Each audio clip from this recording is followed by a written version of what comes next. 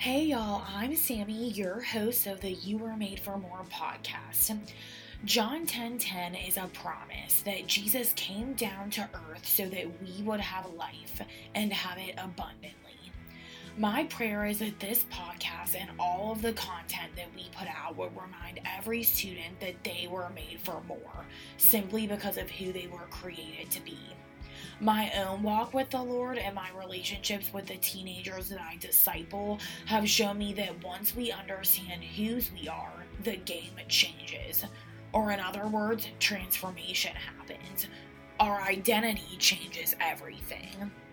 We recognize that it takes investment and partnership between the church and parents to raise teens who know and believe who they are in Jesus. And we're here to help. So buckle up as we take this journey and take a look at what God has to say about friendships, relationships, sexuality, dating, and all the things in between.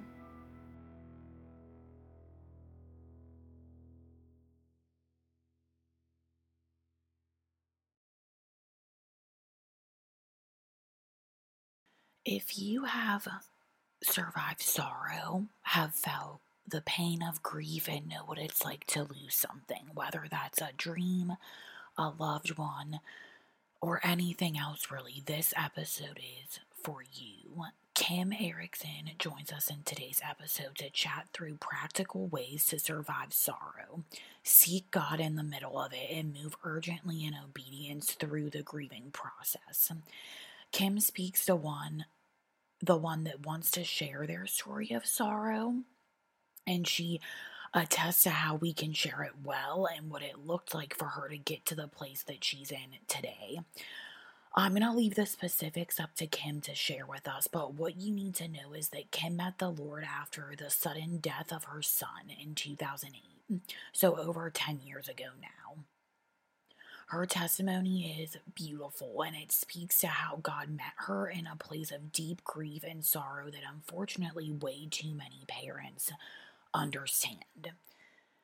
In Kim's story, her experience allowed her to see God with a new perspective, and now she's following Him faithfully and sharing her story to help others struggling with grief find hope and light in the middle of that grief.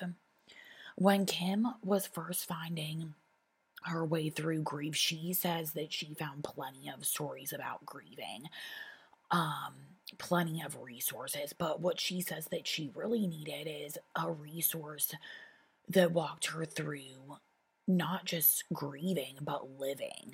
How do you get through going to the grocery store without crying?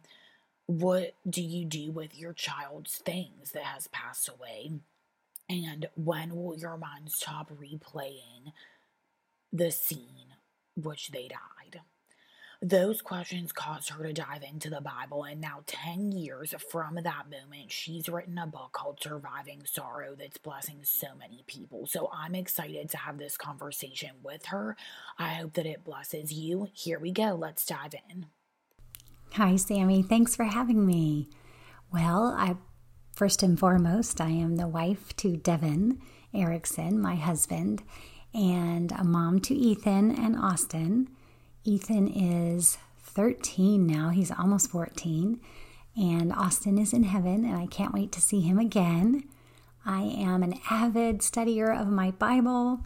I love to study the Word of God. I'm an author and a speaker, and I'm also an attorney, and I do family-based immigration.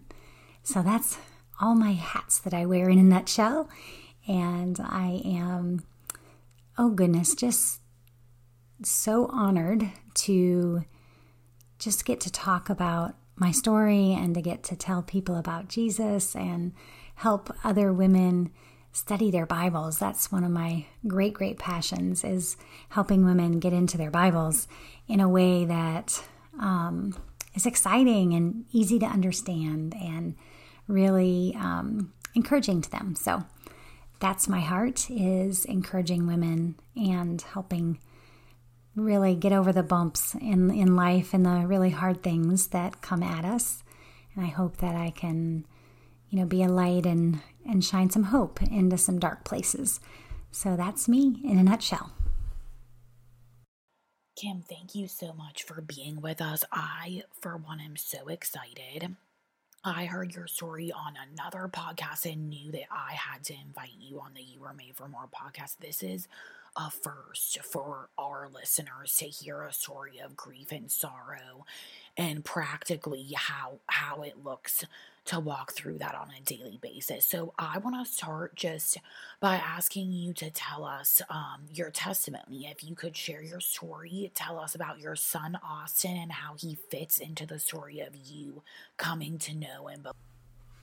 My story is not an easy one to listen to or to tell, but I think it is a really joyful one and a surprising one and one that I hope is really helping people. So I'll start from where I was. In April of 2008, I was a lawyer in a big fancy law firm in Phoenix, Arizona, and I really thought that I had everything. And I was really thought I was blessed, and I had this great job. I had my dream house. I had a skippy little red convertible. I had the husband I adored. We had 2 healthy, ornery, beautiful little boys.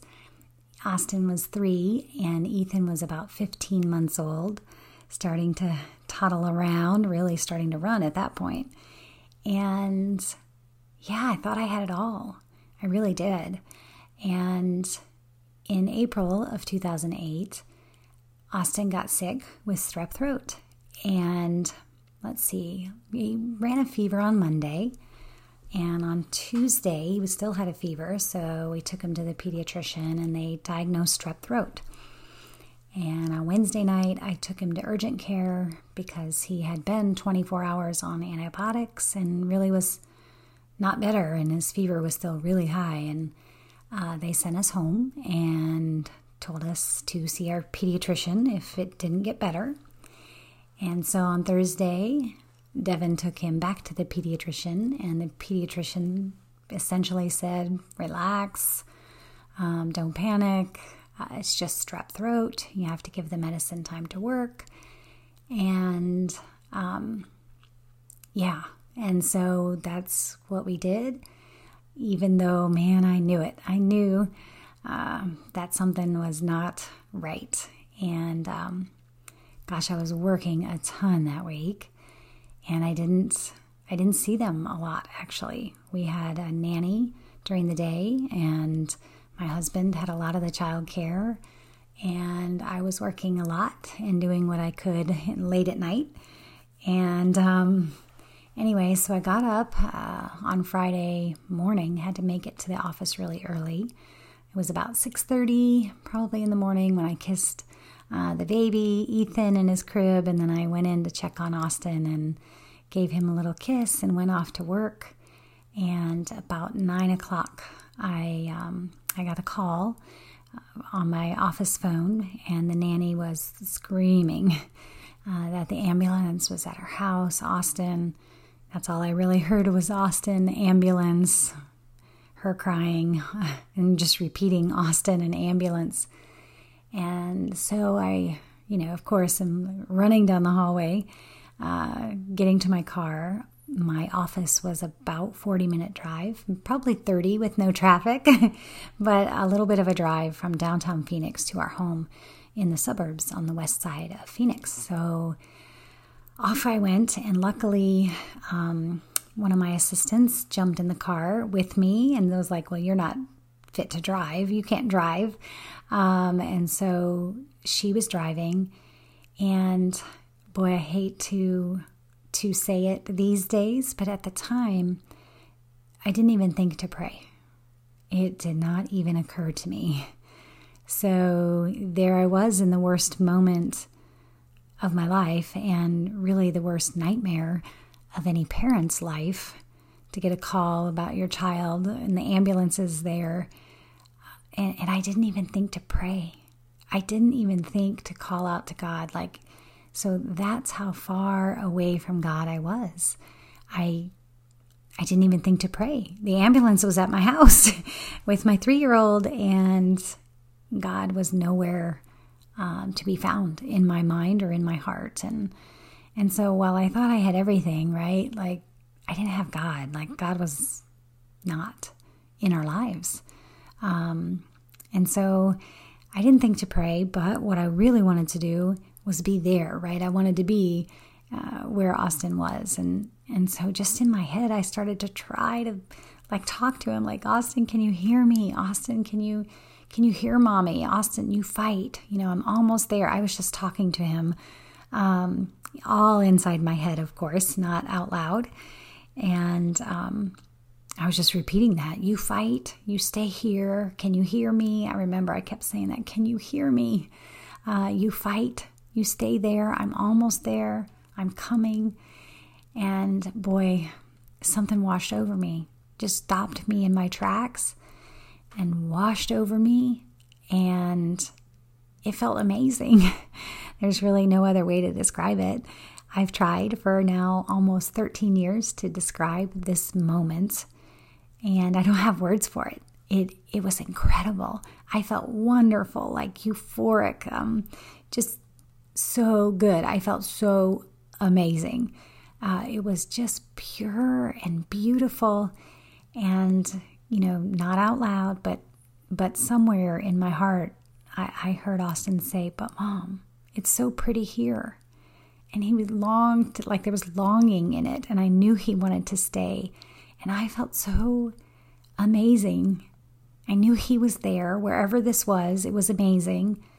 And so I just said, okay. And then it was gone. And I was back in my car, and I was looking at my assistant, and she didn't know anything happened. But that's what happened to me. And it hasn't happened since. I don't think that I can, anyways, that's what happened to me. I was overcome by a heaven, I think. And, God allowed me this tiny little glimpse of what heaven is going to be like. And I know that my son is there. I knew it. I know it. And so that was a Friday. And on Sunday, I insisted that we go to this church in our neighborhood, and everybody was pretty surprised because I was not going to church.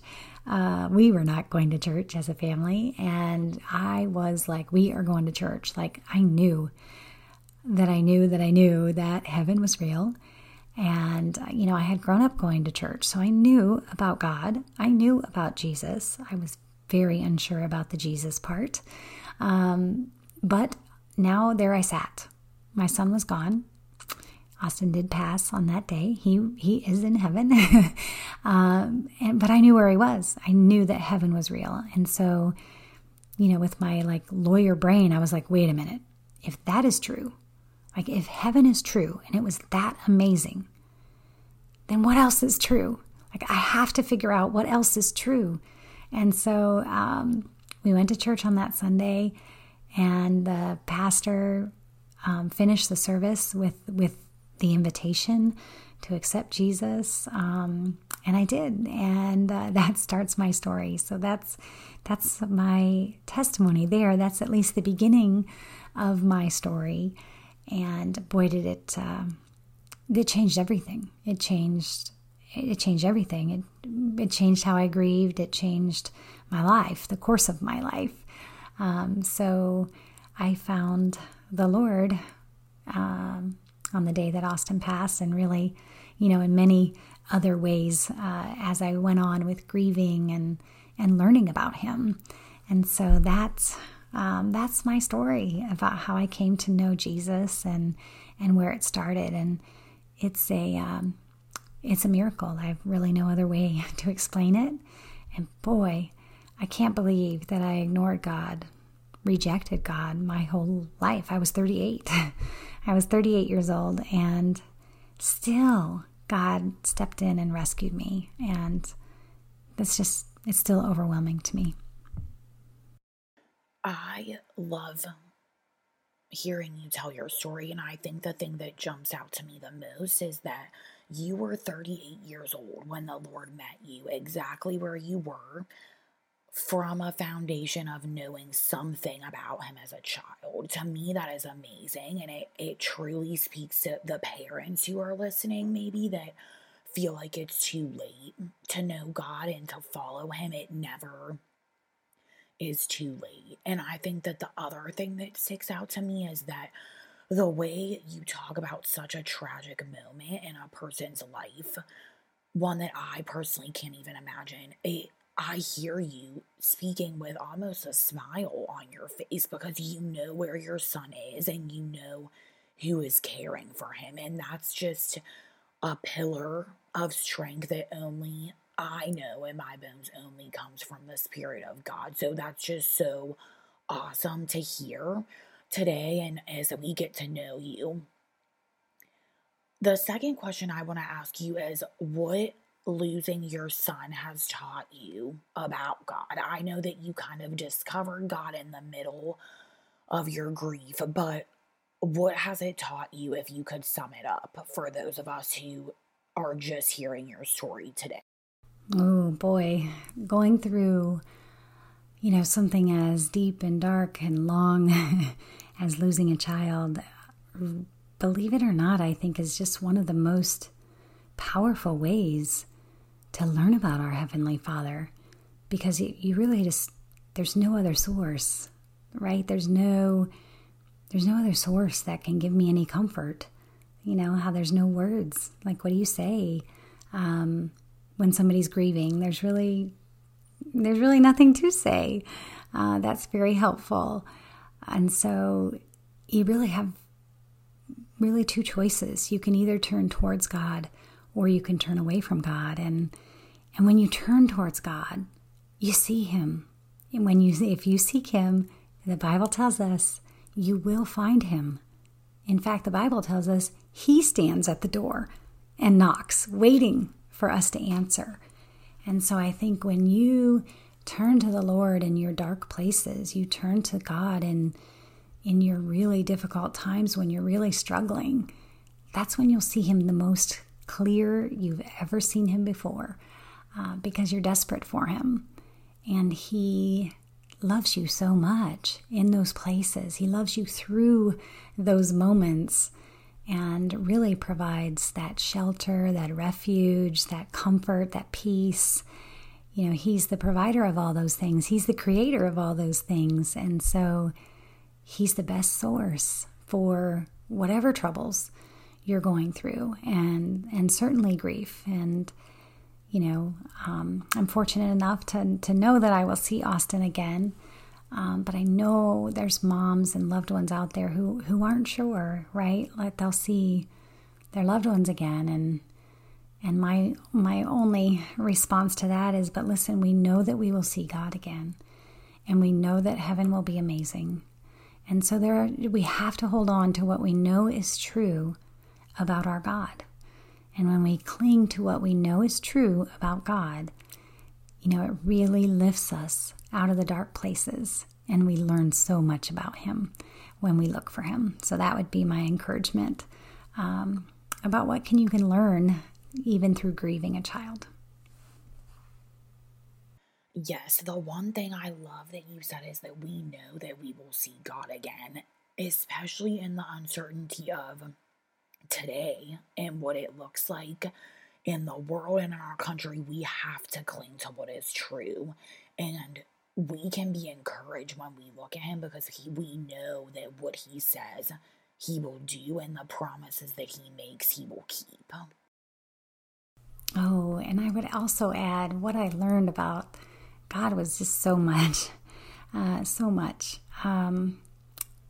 Mostly that he's so good.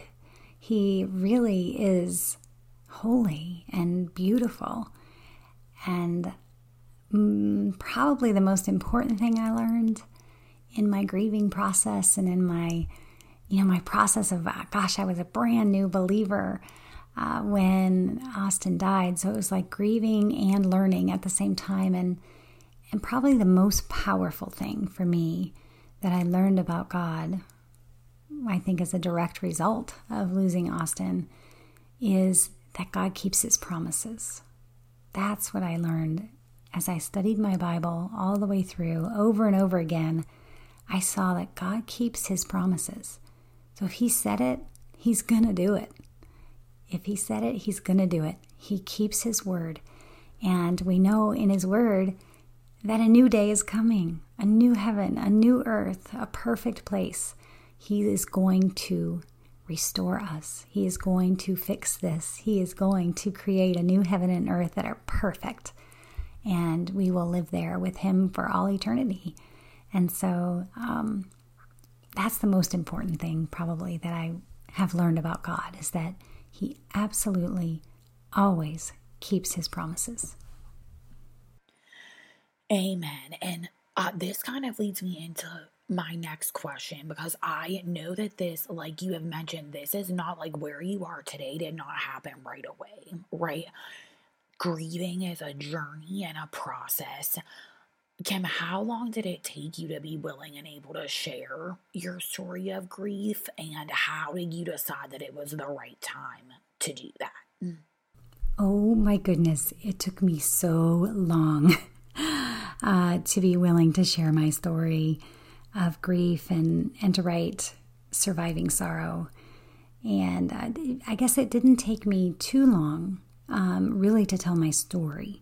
So that was different, right? Because that's a miraculous story.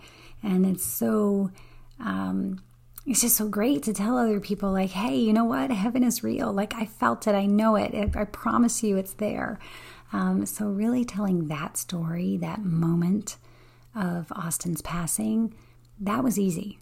Because I was also a brand new believer, right? And I'm all shiny and new and excited. So telling that, like, salvation story, that was easy. But telling my grief story, that was hard.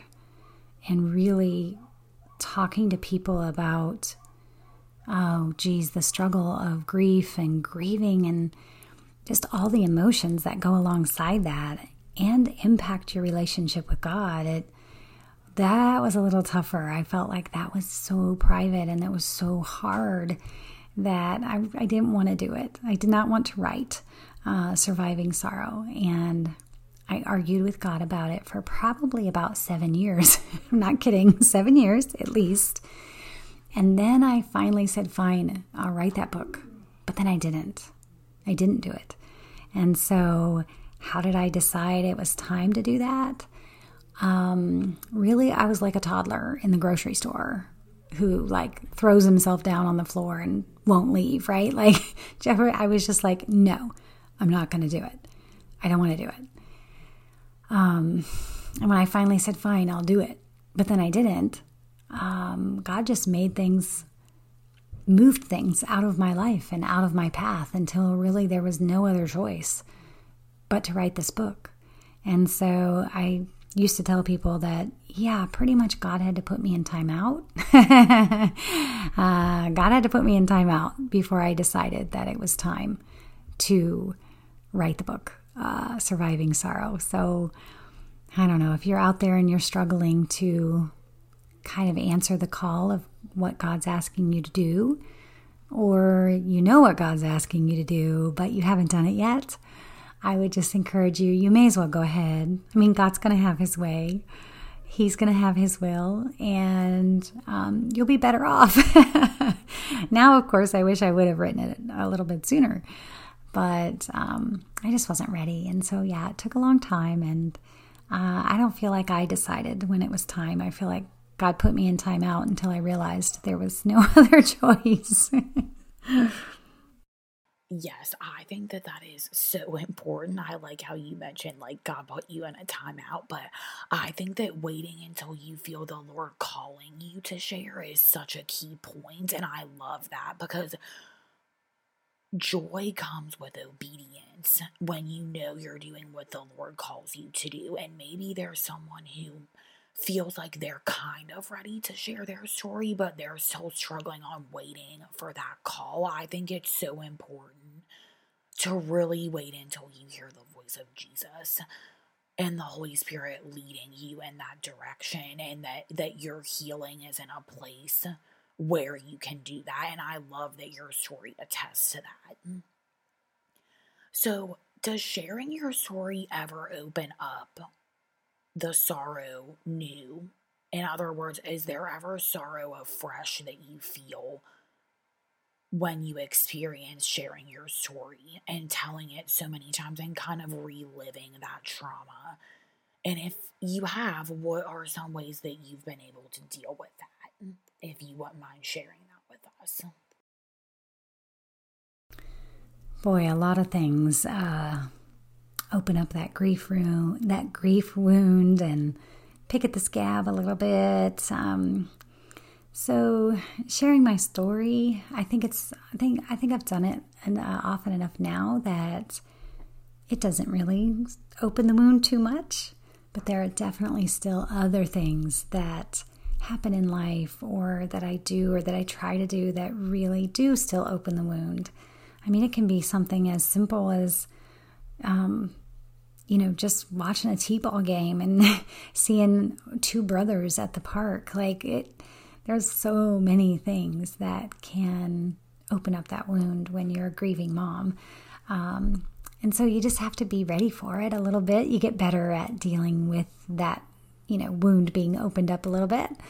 And so, it's, what some ways that you deal with it is, I think you learn what your triggers are. So I know that seeing kids around that 3-year-old age with a younger sibling toddling after them, that's tough for me. And so I kind of, if I know I'm going to encounter that, I have to pray it up. I have to pray ahead of time and ask for strength and really just set my boundaries and limit my time. Okay, so I don't want to do that a lot, and I don't want to do that for days and days on end. I need to do those kinds of things for a smaller amount of time. So I would say probably the number one way to, deal with things that kind of pick at your wounds is to place healthy boundaries, and you got to say, you know what? I can do that today just from 11 to 12. Or if it's a tough week, like April is our month. Austin's birthday was April 15 and he passed on April 25th. So April pretty much just all around stinks. And so I don't make a lot of commitments in April. And I don't expect a lot from myself in April. So I would say those boundaries for others and commitments and things like that for your calendar and things you sign up for and commit to, be careful with those things if you know you're going to encounter something that can open up those wounds. So boundaries. But the other thing is really self-care. And I think as women, we forget that a lot. And boy, do moms forget that a lot, right? You have this sweet newborn baby, so precious. And we just, we're so busy being mom that you kind of forget to take care of yourself. And I think it's the same when we have hard things and deep wounds or hard things we're walking through. Oftentimes as women and moms, we forget to take care of ourselves.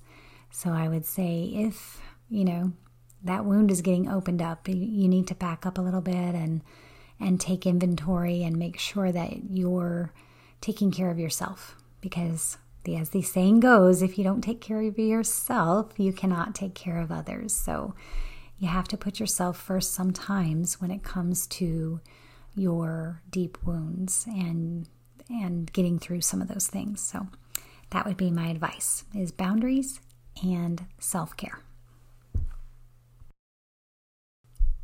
Boy, do I have experience with pushing that sorrow down. I am very good at that, and it just doesn't work. So why is it so important to deal with sorrow and not push it down? Is because it doesn't actually work. So it probably was about 6 months after Austin died before I saw a counselor, and I didn't even see her about the grieving. I saw her because I was finding it really difficult to practice law and to think and to read and to function and do my job. And she asked me, what's happening. And I was like listing off these things that were happening, and she asked if there was anything stressful, and I was like, no, I'm in the same job. I'm in the same, boss. I'm doing the same things I've done for years. I just feel like I'm kind of losing my mind. And oh, we did lose our son. And she was like, wait, what? I was like, yeah, but I'm doing okay. I'm doing fine with the grieving. I'm doing fine with handling the Austin stuff. I'm just doing terribly at work. And she was like, whoa, whoa, whoa. Back up. And so here's a couple of things she told me about, what I was doing, which was stuffing my feelings down somewhere else or boxing it up and putting it away, not dealing with it. It's going to come out. And it was coming out in different ways. And so, grief and dark times and troubled times, they're powerful forces. And if you don't let them out, they're going to come out in some way or another. And maybe even in a physical way, like it was happening to me. Like I really could not function. I could not focus. I could not think. So what I had to do, what she recommended, thank goodness, was that I had to make an appointment to grieve. I had to give myself time in my calendar to allow those feelings to come out, whatever they were. And I'm a person who doesn't like to show a lot of emotion in front of other people. I did not cry in front of other people. That was not something I was going to do. And so she was like, okay, you need to cry. So where can you cry? And I was like, usually my car. And she was like, that's not safe.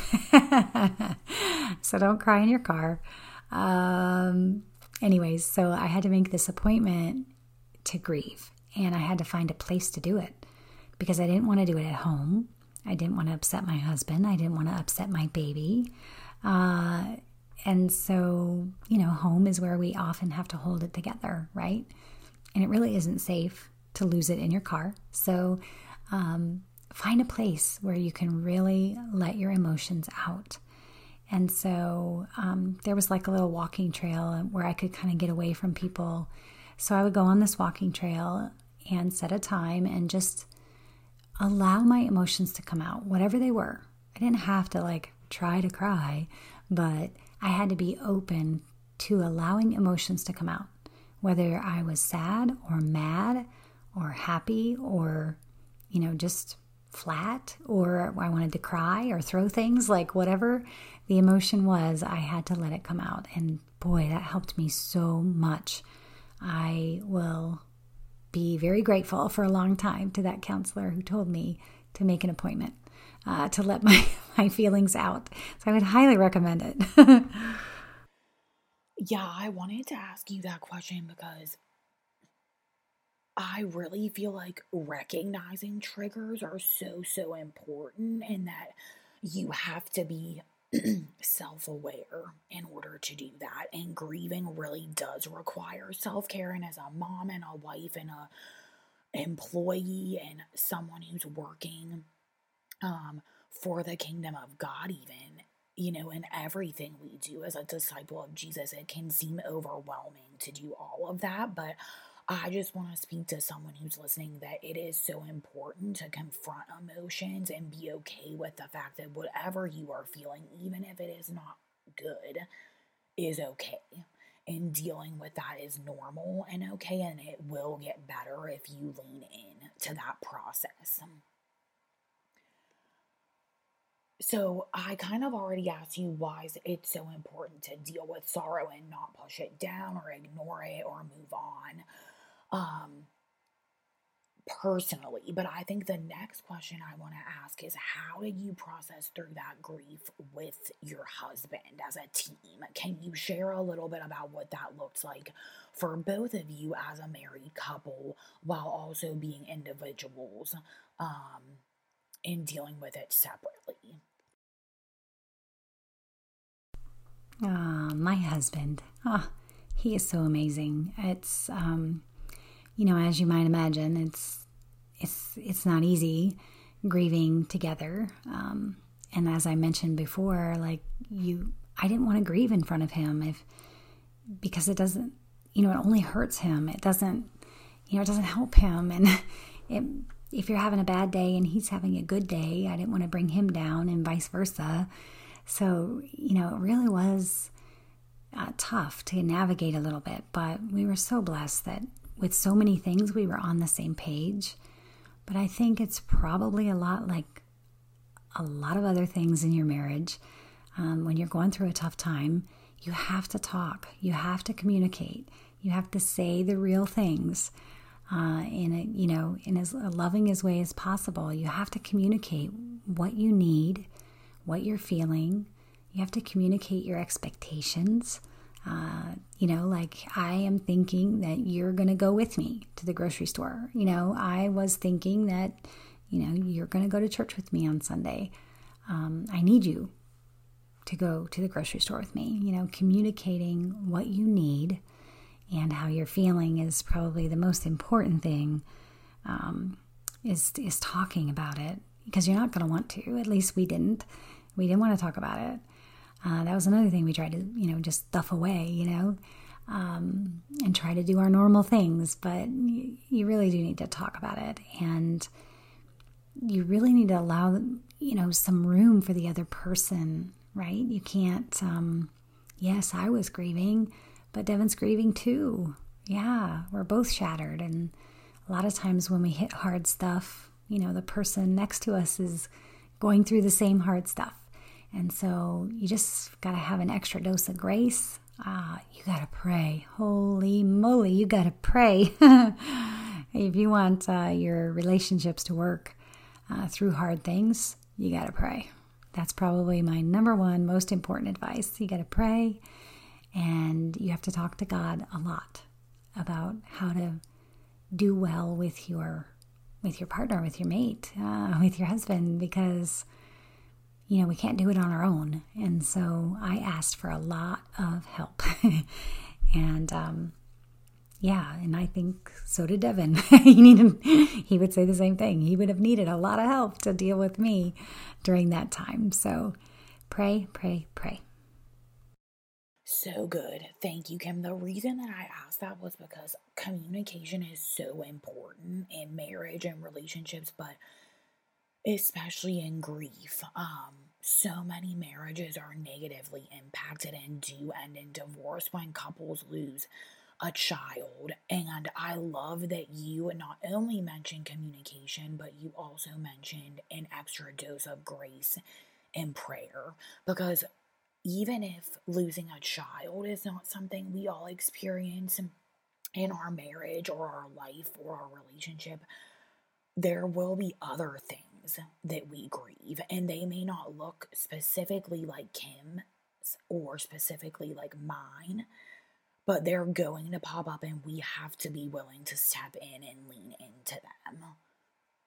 So I am aware of our time, and the last thing I kind of want to ask you, Kim, is what hope would you offer someone who is currently walking through a season of grief? Before we end, that's kind of what I want to hit on, is the hope that comes from sorrow. The hope I would want to share with anyone who's listening and walking through a season of grief, or even if it's not grief, it's just something hard, is that this life is temporary. I know it feels long. Oh boy, I know how long it feels. And it's just not true. That's not true. Life is not long. Life is very, very short. And we just can't wrap our mind around it. But someday, when eternity is here, when heaven is here, when the Lord makes a new heaven and a new earth, and we have all of eternity, forever and ever and ever, we will see how short this life is. And so that's really what helps me on the darkest days, is like, oh my goodness, as bad as this hurts, it's only temporary. This is short. This life is a vapor. It's a mere passing shadow. It withers and fades as fast as flowers. Like, I rely on all those Bible verses to keep my focus on what's real. And what's real is heaven and eternal life with God. as believers in Jesus, as followers of Christ. That is our true home and our true story. And someday we'll be there. And so that's the hope I hope that you'll cling to, is that heaven is waiting. And I hope to see you there. And I would leave you with one final verse. It's my favorite verse in the Bible for dark and difficult times. It is in Psalm 34, verse 18. And it says, "The Lord is close to the brokenhearted, and he saves those who are crushed in spirit." So if you're brokenhearted, just reach out and God will be right beside you. You'll see him. And if you feel like you are crushed in spirit, just know that the Lord saves you from that if you will just turn to him. God bless you. Kim, thank you so much for coming on and sharing your story. I just want to say amen to that, and thank you for sharing the hope of your story after grief with us. I'm so grateful. Eternity will be here, and that is what we have to cling to.